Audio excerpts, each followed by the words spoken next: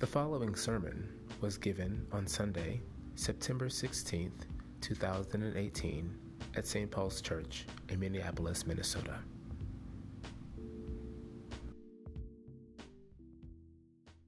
On our gospel. When Jesus comes onto the scene, he does so in the context of the Roman Empire. From day one, Holy Scripture sets him against the most powerful empire the world has ever known, albeit in a way that no one was expecting. When he enters his adult ministry, he begins using an interesting phrase, one that only appears in the New Testament and mostly in the Gospels: Kingdom of God. Jesus spends much of his ministry talking about this kingdom, this overarching super reality of God. Oh, sure, Jesus performs miracles. He heals the sick, he raises the dead and feeds multitudes. But if you really want to know and get to know Jesus, listen to what he says about the kingdom of God. He says it belongs to children, to the poor and the poor in spirit. He says that prostitutes and tax collectors, those who are looked down upon by the wealthy and the powerful, would enter the kingdom of God first. He says it's something like a woman who is searching for a coin, and when she finds it, she breaks out into celebration. He says that it is at hand, but not yet in hand.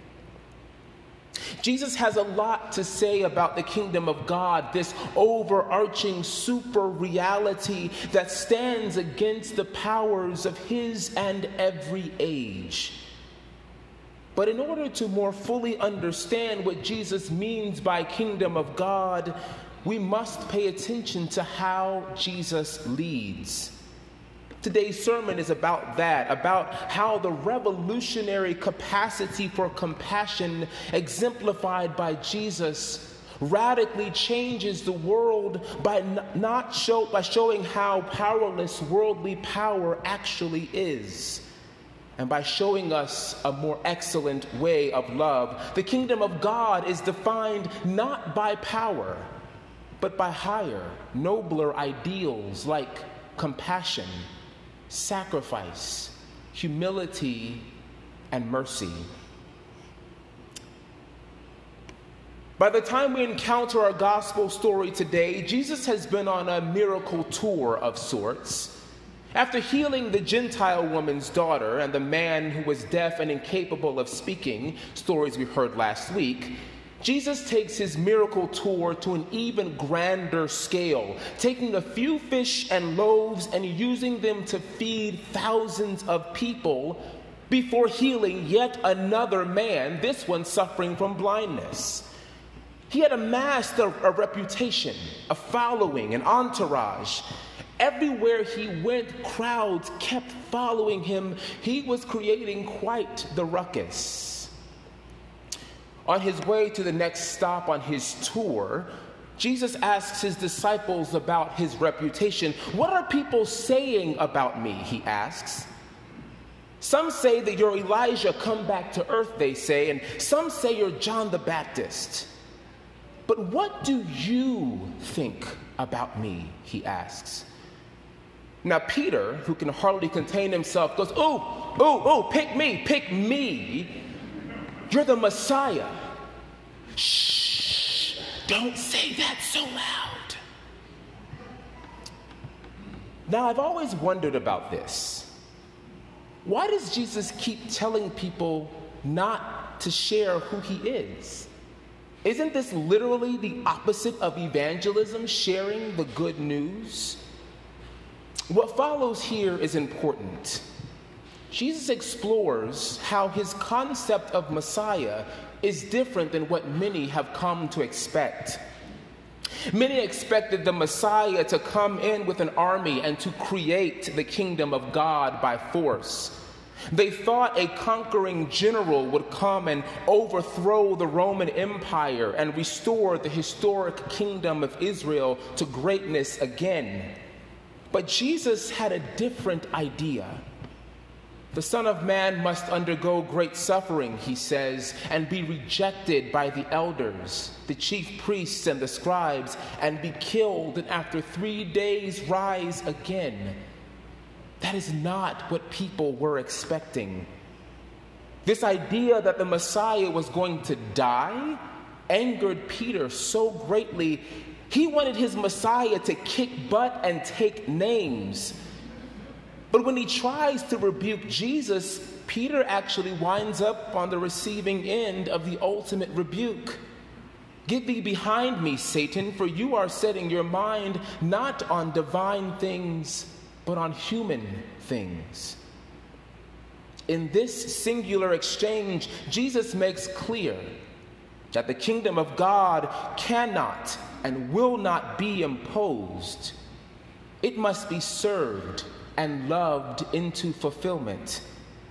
If you want to know where the kingdom of God is, go where loving service is being offered with a joyful heart. It isn't just Jesus' early followers who are asked to think about leadership differently. It is us as well.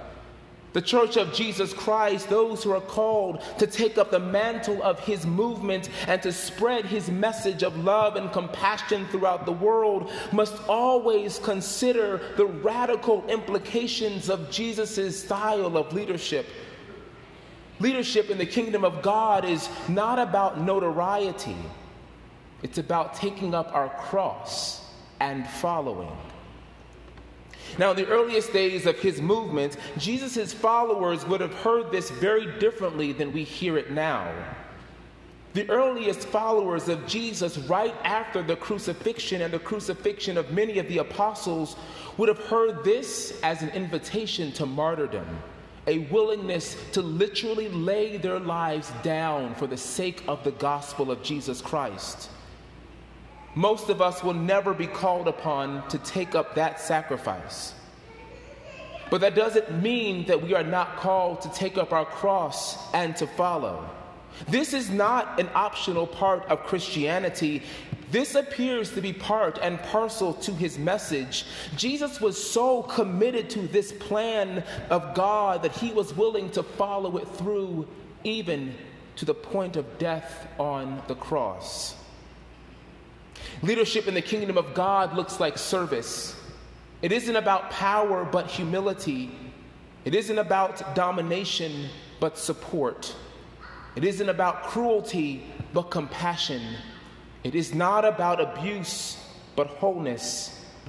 Jesus didn't die on the cross because he was humble and a compassionate servant. He died because people believed that this level of compassion would change the world and dethrone the powers of his age. People hungered for this type of leadership. When people began to notice him, they noticed that he taught about God through this lens of compassion and grace.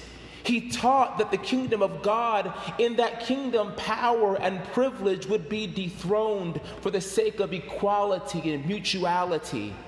He taught that the kingdoms of this world will soon pass away.